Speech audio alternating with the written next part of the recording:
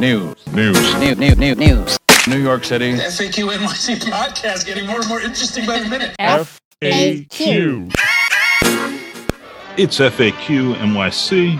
I'm Harry Siegel here with Professor Christina Greer. Hello. Hi, Harry Siegel. Hello. It's Wednesday, and in a minute we're going to be talking to Mark Cannizzaro, the president of the Council of School Supervisors and Administrators, so the chief of the Principals Union, if you like. But before we get to that, Mayor Bill de Blasio finally visited Rikers this week for the first time this term in more than 4 years. After all these other elected officials went there and talked about the horrific conditions, de Blasio went, no press there, did not speak to any prisoners there, did not speak to any COs who were working there, and left and said, we've got to fix things without saying too much about what that meant. Meantime, in court, the city belatedly agreed, also after a good deal of humiliation and public shame, to submit to most of what the Federal Monitor is asking for, and the city had not been providing. But this still looks like a running disaster, and one that's going to end up on the plate of Mayor, presumably, Eric Adams, who says he wants to close Rikers, now scheduled to close in 2027, but has not signed on to the plan to build the jails in the boroughs that would replace Rikers so that there's a place to hold some prisoners. And that seems to be the state of play. This is a giant public disaster. De Blasio just wants the humiliation to end and the news cycle to move on. Adams doesn't want to commit himself to too much before he's in office and has actual power. And in the meantime, this is a moral disaster. If you think people who are imprisoned, often just awaiting trial, are even human beings. Chrissy? Right. Well, I mean, Harry, I think I'd put a slight asterisk / correction on your use of the term prisoners, because I think part of the beef, part of the issue, part of the problem, part of the outrage is that so many people in Rikers actually aren't prisoners. They're literally just citizens who are waiting for their day in court. They're not convicts. They're not convicts, right? But they are prisoners. They're imprisoned, but they are not prisoners themselves. They are sometimes innocent people who happen to be caged up in a system that is failing them consistently. So, I think about the Envision Freedom Fund, which is formerly the Brooklyn Community Bail Fund, and the work that they're doing. Because, when I talk to my students all the time, it's like, so you and I commit the same offense. I've got bail money and you don't, and you sit there and languish for days, weeks, months, sometimes years, and we've done the same thing. And so I'm a productive citizen. I'm going to work. I'm with my family. I'm not, subject to the traumas and the horrors that so many people are in Rikers.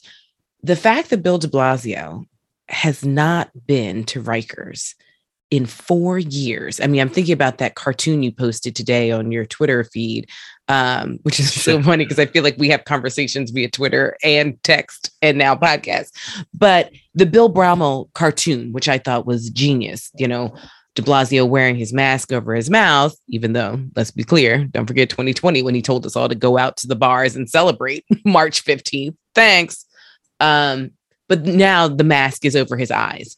And the fact that he campaigned in 2013 on A Tale of Two Cities, you parade your black son on the telly, and it's all about making sure that this city is equitable. And you can't even be bothered to go to this jail that is committing egregious offenses against, New Yorkers.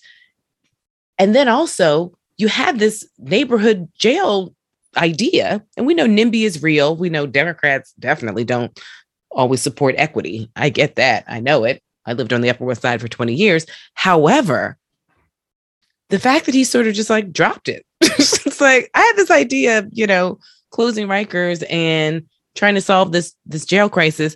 Oh, never mind. I'm just going to go to Iowa, New Hampshire and kick it and have this failed presidential bid and just like drop it as though he never even championed this idea.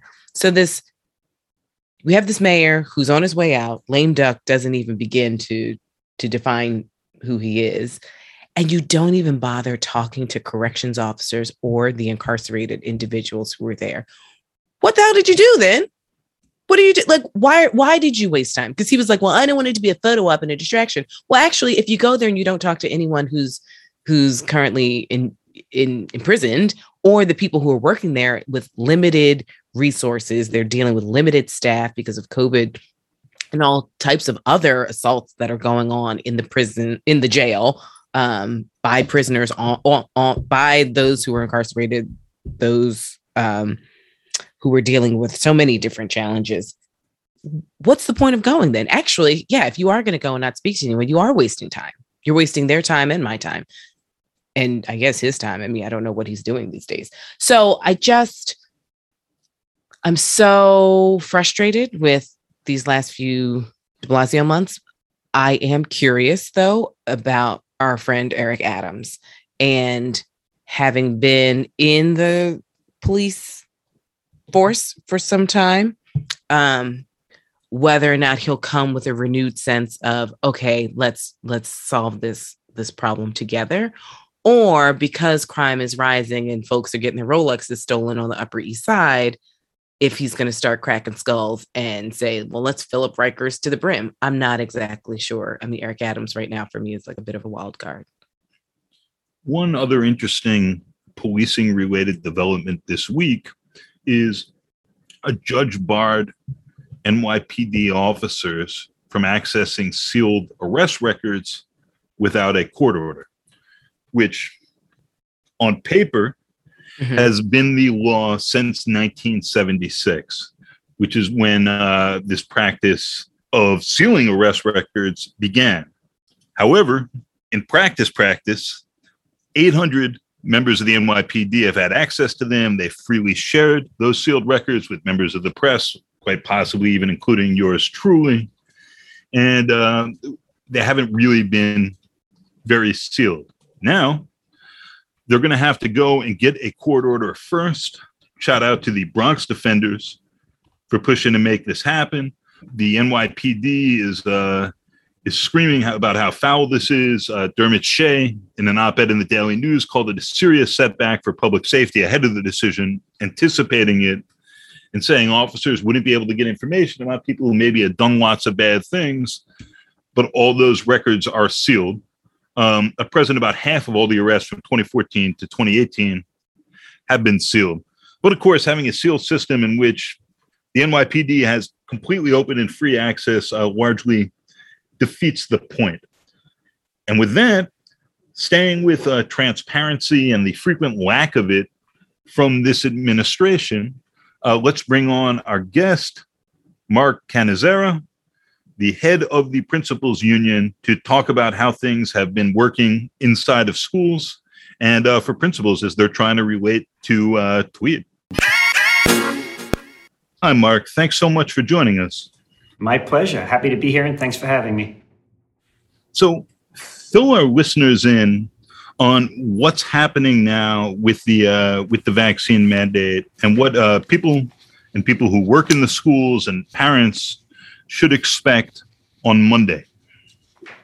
Right. So, as most people are aware, the appeals court upheld the mandate for the vaccine on Tuesday, I believe it was, Monday or Tuesday, and the mayor announced that all folks must be vaccinated, all Department of Education employees must be vaccinated by 5 p.m. on Friday, and then those unvaccinated members will not be permitted to go to work on Monday.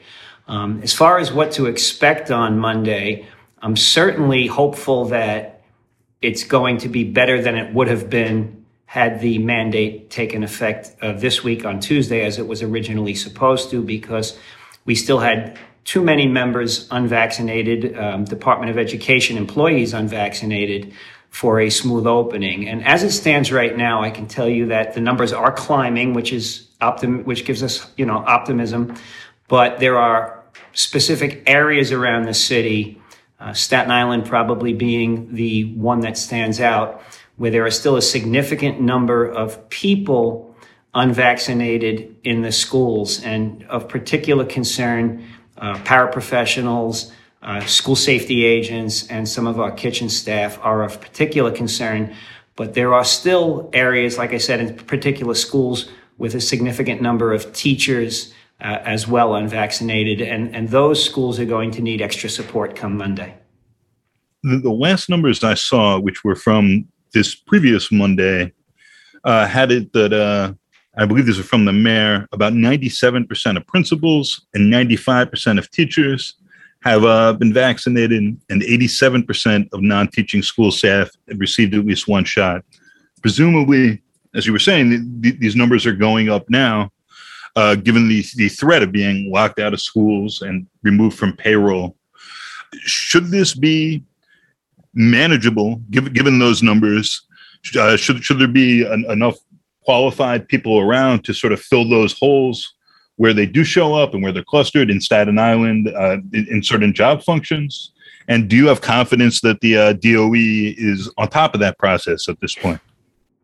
Okay, so, I mean, when you hear numbers with high percentages, it sounds, very encouraging, but those numbers are not evenly spread throughout every school and every area in the city. So, you may have some schools that are at 100% with most of their departments, but you'll have other schools that are far below that average as well. So that's where the concerns are going to be. And I think something you hit on just a moment ago is also critical. It's, are we going to be able to fill in positions or replace people with substitutes that are qualified to do the jobs that have been lost? And I've been using this example the last several days. It's very difficult for us to find qualified teachers to teach advanced placement courses, AP physics and calculus in particular. Those high-level math and science courses are very difficult to find people to come in. It's difficult for schools to find those folks when, we're not under a staffing crunch. And then there are, special education teachers who need to, by law, be licensed in special education, and paraprofessionals who are required, in some cases, on a student's individualized education plan to support the students. It's going to be those particular areas where I'm seeing a significant problem. And let's not also discount the fact that we just started school 3 weeks ago. For the youngsters, the 3, 4, and 5-year-olds and 6-year-olds even that attend school, they may have just gotten comfortable with their teacher. Their parent may have been dealing with a very emotional and upset child the first couple of days due to the change. And now that we're expecting, or most students are comfortable with their teacher now and finally going home happy. Now we're going to have that disruption in those cases where the lower grade teachers are being replaced and the students are going to have to get used to someone brand new all over again. So that's a concern as well. So Mark, hi, this is Christina here. One, hi. Thank you for coming on FAQ. And two, thank you for trying to spearhead New York's school children through this tumultuous time. I wanted to follow up, though, about substitute teachers, just because I'm assuming that there's going to be a disproportionate need for those teachers. And I know you mentioned AP classes, but where are you pulling this kind of new group from? And how are you making sure that they are sort of the level of quality that we've grown accustomed to with subs over the past few years? Well, I mean, look, that's a real concern, and that's for the Department of Education and the mayor to address.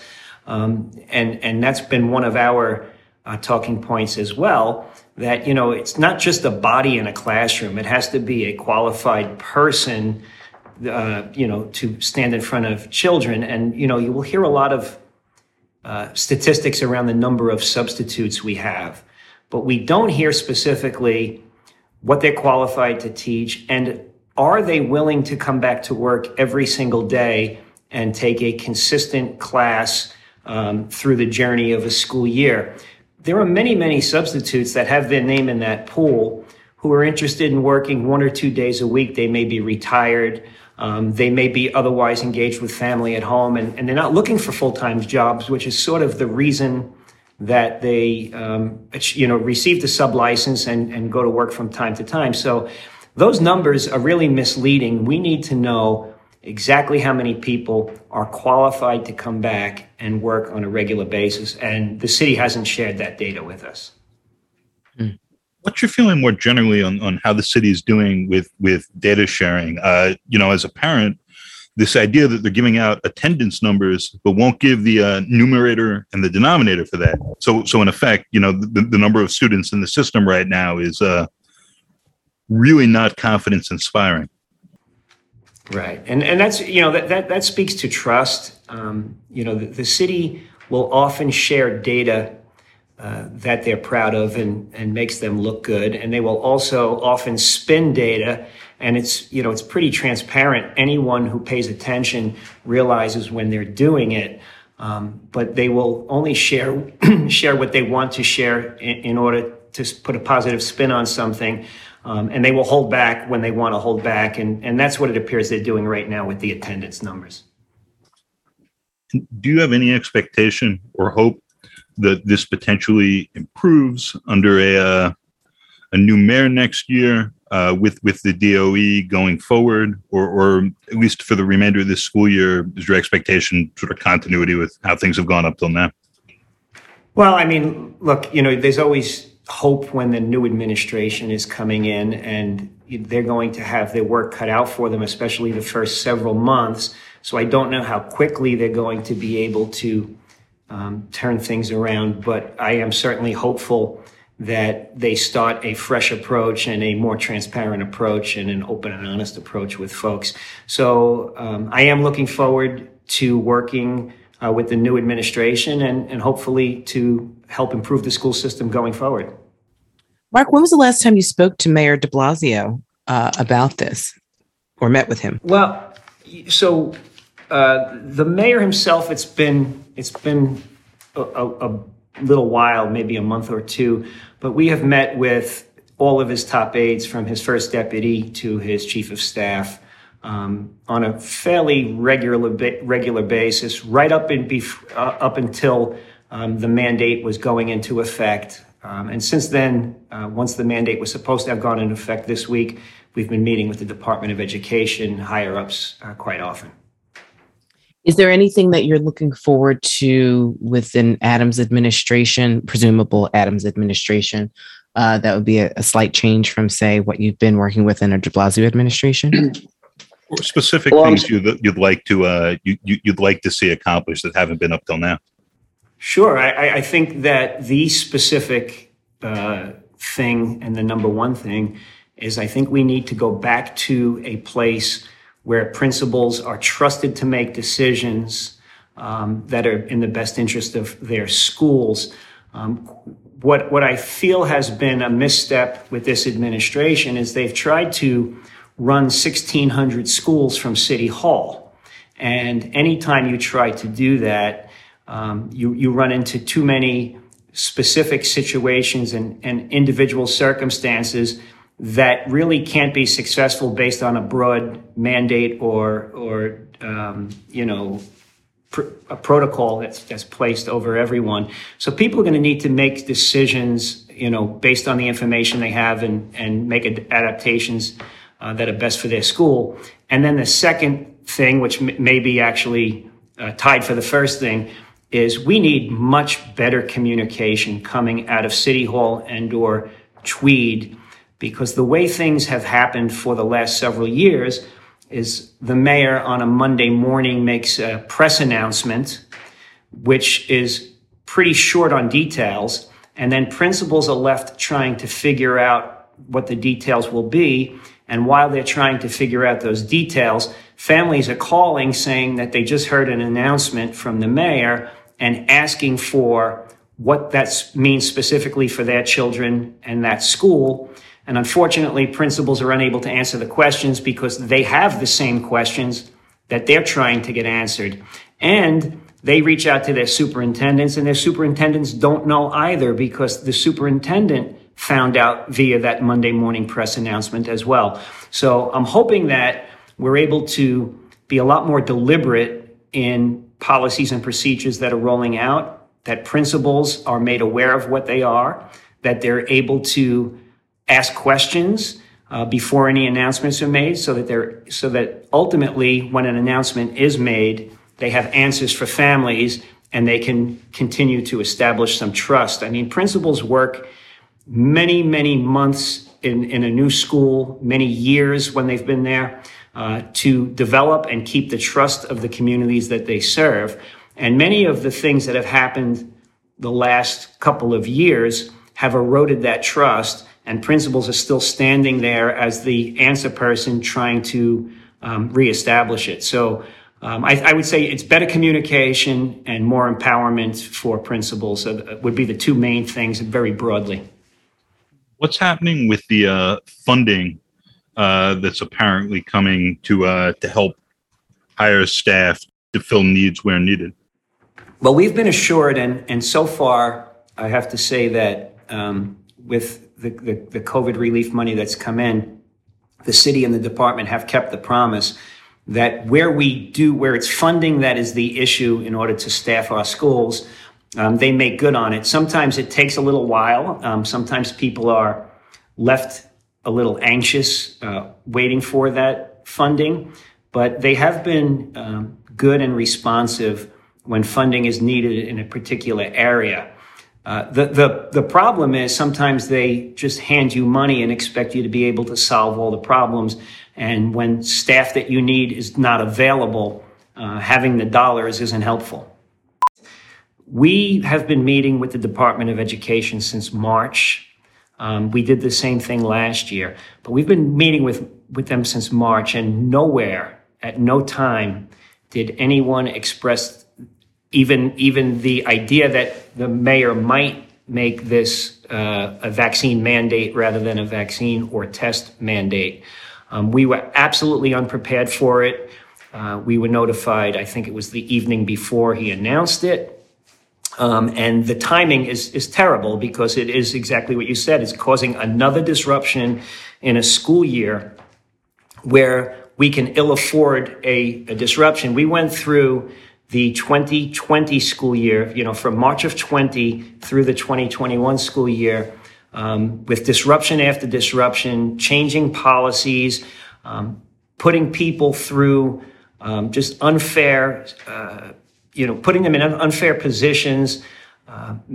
Principals really haven't had a vacation or slept since March of 2020, and we felt that this year we would be able to bring some stability back into the system. So you're absolutely right. If this was going to be a mandate, the mandate should have been announced and implemented prior to the start of school. We could have even given, or the mayor could have even given DOE employees up until Labor Day, September 6th, to, be vaccinated or not. And if you recall, the 6th being Labor Day, the 7th and 8th being Rosh Hashanah, and the 9th and 10th being school days with only staff and no students involved, we would have had from the 6th to the 13th to be able to address staffing concerns. And we would have had all summer for people to understand that they had to be vaccinated and been able to upload their proof of vaccination by the 6th. So even if it was later into the summer, it still could have been accomplished. Waiting until, 3 weeks into the school year and originally 2 weeks into the school year only accomplishes further disruption, which is frustrating to families and parents and unsettling to kids. Now, Mark, you mentioned some borough distinctions. Are you seeing any other demographic disparities that are cause for concern or alarm? Well, I mean, look, the large high schools throughout the city are a concern where we're finding large numbers of people unvaccinated. And then, we're not seeing the disparities in schools where you may necessarily have a lower vaccination rate, because sometimes the staff members don't necessarily live in the communities. But like Staten Island, a lot of the staff members do live in the community. So Staten Island has a lower vaccination rate than perhaps the rest of the city, as do those schools. But where you might expect, in some of our communities of color, which have, where there are lower vaccination rates than the rest of the city, you might expect to see that in the schools as well. And I'm not really getting reports of that. Mm-hmm. Okay. And again, we're talking about the staff members and not the students right now. Right. Right. How many exemption requests from the vaccine mandate have your members put in? Do you know how many of those have been accepted or declined? And are there any required disclosures for people with exemptions? So we have about 6,400 active members, and 150 actually submitted for an exemption request. I do not have the data on how many have been accepted. I have heard from an overwhelming number of people who have been denied. So I'm thinking that very few will actually receive an exemption or an accommodation request of the 150. And what was the last part of that question? I'm sorry. The last part is, do people with exemptions have to disclose that to parents or anyone else? But I'm also curious if you expect there might be legal proceedings involving those members whose exemption requests have been denied from the union or otherwise. They do not have to disclose the reason that they were granted an exemption or an accommodation. The fact that they won't be in the building will be clear enough indication that either they've opted to go on leave just because they're refusing the vaccine, or because they've been granted an exemption or accommodation. Because if you're granted the exemption or accommodation, the mayor has said that you will, although you'll remain on payroll, you will not be in the buildings. So they will be working elsewhere. So that, those folks just won't be there.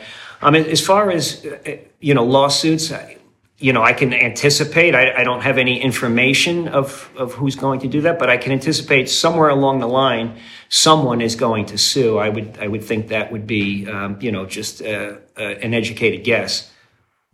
Mark, thank you for taking this time. A question as a parent here. What is it that that parents and other people who are around but not working in the school system may not know or appreciate about principals and other administrators and the work that they're doing? Yeah, thank you for that. I'm a parent also of 3 children, and I was a middle school principal for a number of years. And I think, like myself, the overwhelming majority of principals and administrators care deeply about their students, and that's why they're in the job that they're doing. And they often feel that their job is difficult enough, but sometimes the administration, throws barrels in front of them and makes it even more difficult. But I think people should know that the majority of principals and assistant principals work literally between 12 and 16 hours a day, 6, sometimes 7 days a week, quite often in the building and at other times at home.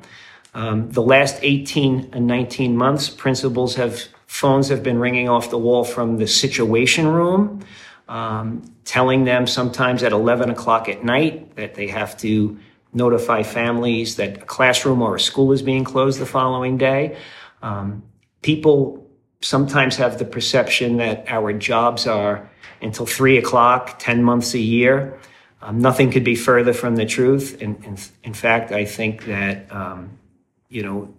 our folks probably work more hours than most people in many, many areas where you would think otherwise. So I think it's the time, it's the commitment, it's the love for kids, and it's the overwhelming feeling of trying to do the right thing, despite sometimes a system that doesn't support the heroic work that they do. And, they go home sometimes in tears. They go home worried about children.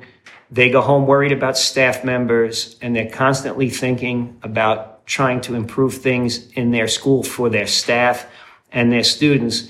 And I know firsthand, just from working with people and hearing and seeing the commitment, that it's amazing. And people that aren't aware of that, who are sending their kids to school, if they possibly had the opportunity or have the opportunity, they should try to get involved in their school, and they'll see firsthand, and they may be even able to help improve it and offer some some insight as to how the school can run even better. So you brought up earlier the idea of sort of empowering principals to make decisions and figure out what's working inside of their schools.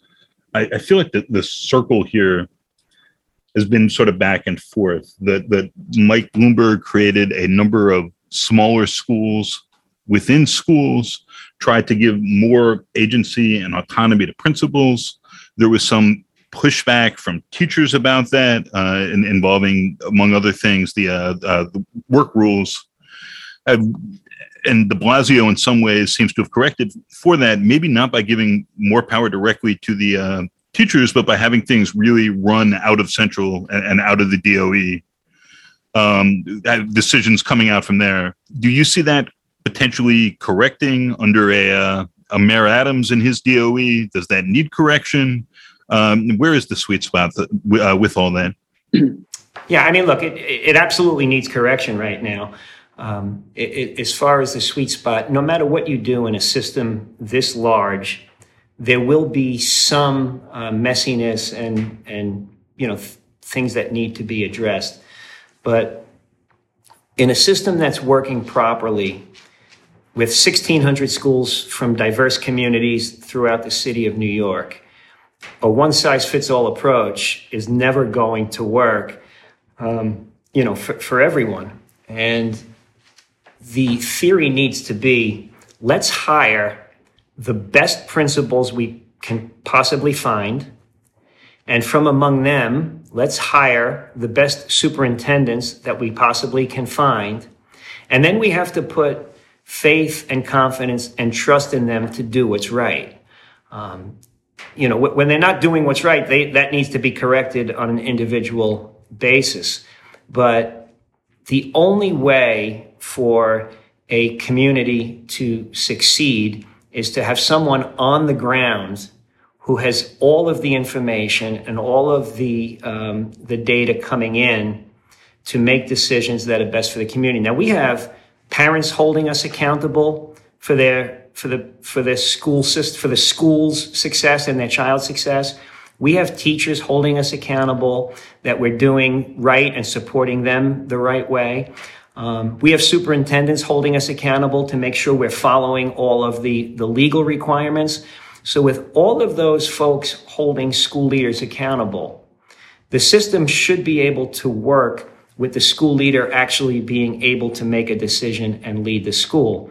And again, where those decisions are not being made in the best interest of families and children, that needs to be corrected. But instead, we're actually stifling the creativity of many, many people who could be doing wonderful things for their communities. Last question here, and thank you again for taking the time. So, squinting from my perspective, comparing this year and last year, it seems like the city rejiggered the rules to try to have fewer disclosures, less classroom and school closings. And one of the practical things that happened that seems to relate to that is cutting the hours of the Situation Room. So it's on more or less school day hours. I think it's 7 to 3:30 now on weekdays. And it was open till 7:30 p.m. last year. Is the Situation Room running the way it should? Are disclosures working the way they should, so that parents and people who work within schools are being properly informed? Is the rate of testing, which started off at twice a week and is now up to once a week, right? Like, how do your members think that all of this is working this year? Right. Well, a lot of the things regarding testing and such, we try to leave that to the medical professionals who, are probably better positioned to make those calls than we are. But we are in a place now where, we're having testing of 10% of a population once a week. But the fact is, it's 10% of the students who have submitted consent forms to be tested. And in some schools, there's a high percentage of students who have submitted consent forms, and in other schools, a low percentage of students who have submitted consent forms. So essentially, in areas where you do not have, high compliance on the consent forms, you're going to be testing the same children over and over again. So that's probably not the best way to try to get data on whether or not you're seeing an uptick in cases in a particular school, especially if somebody or a large number of people are asymptomatic. As far as the Situation Room is concerned, they've been, in my opinion, they've been overwhelmed and they've been getting, calls that they're unable to get back to people on. And then when they do get back to people, suddenly, they're pressuring principals that it's an emergency. So an example is a child is tested in school on Tuesday. The results don't come back, or the Situation Room doesn't have the results, say, until Friday. They're closed on Saturday. And then Sunday afternoon, they're calling a whole bunch of principals saying, you need to pick up your phone, you need to answer your phone now, you need to get to people now, regardless of what the principals may be doing on a Sunday with family, because it's an emergency that we get to the community to let them know that there's been an exposure, meanwhile, theoretically, that same child had been in school on Wednesday, Thursday, and Friday as well. So, there are some things that sort of contradict what you would think is best practice here. Right now, we have advocated that the Situation Room stay open later.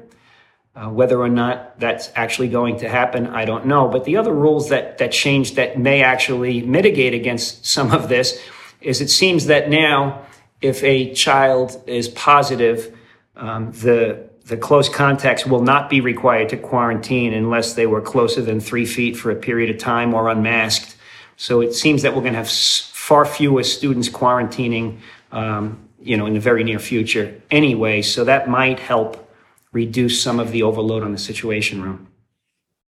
Hey, that could also have other consequences. Absolutely could. I mean, like I said, I'm not a doctor and I don't know what the outcomes will be and what consequences will be there. But yeah, it certainly could, because it's a change in protocol from the last 18 months. Mark, thank you again for taking the time and coming on FAQ. We really appreciate it and hope you'll come back on as things proceed over this school year, and with everything to come. It's my pleasure, and I'd be happy to come back. Thank you.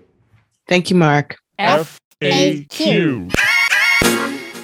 FAQ NYC is a production of Racket Media and a proud member of the Brickhouse Cooperative of Independent Journalists and Artists. We're headquartered at NYU's McSilver Institute for Poverty Policy and Research and recorded this week from the boroughs of Brooklyn and Manhattan. A special thank you to our guest this week, Mark Cannizzaro, the president of the Council of Schools Supervisors and Administrators. Our executive producer is Alex Brooklyn, and Adam Camara mixed and edited this episode. Be well, wear a mask, get a shot, wash your hands, and give me my 6 feet. We'll see you next week.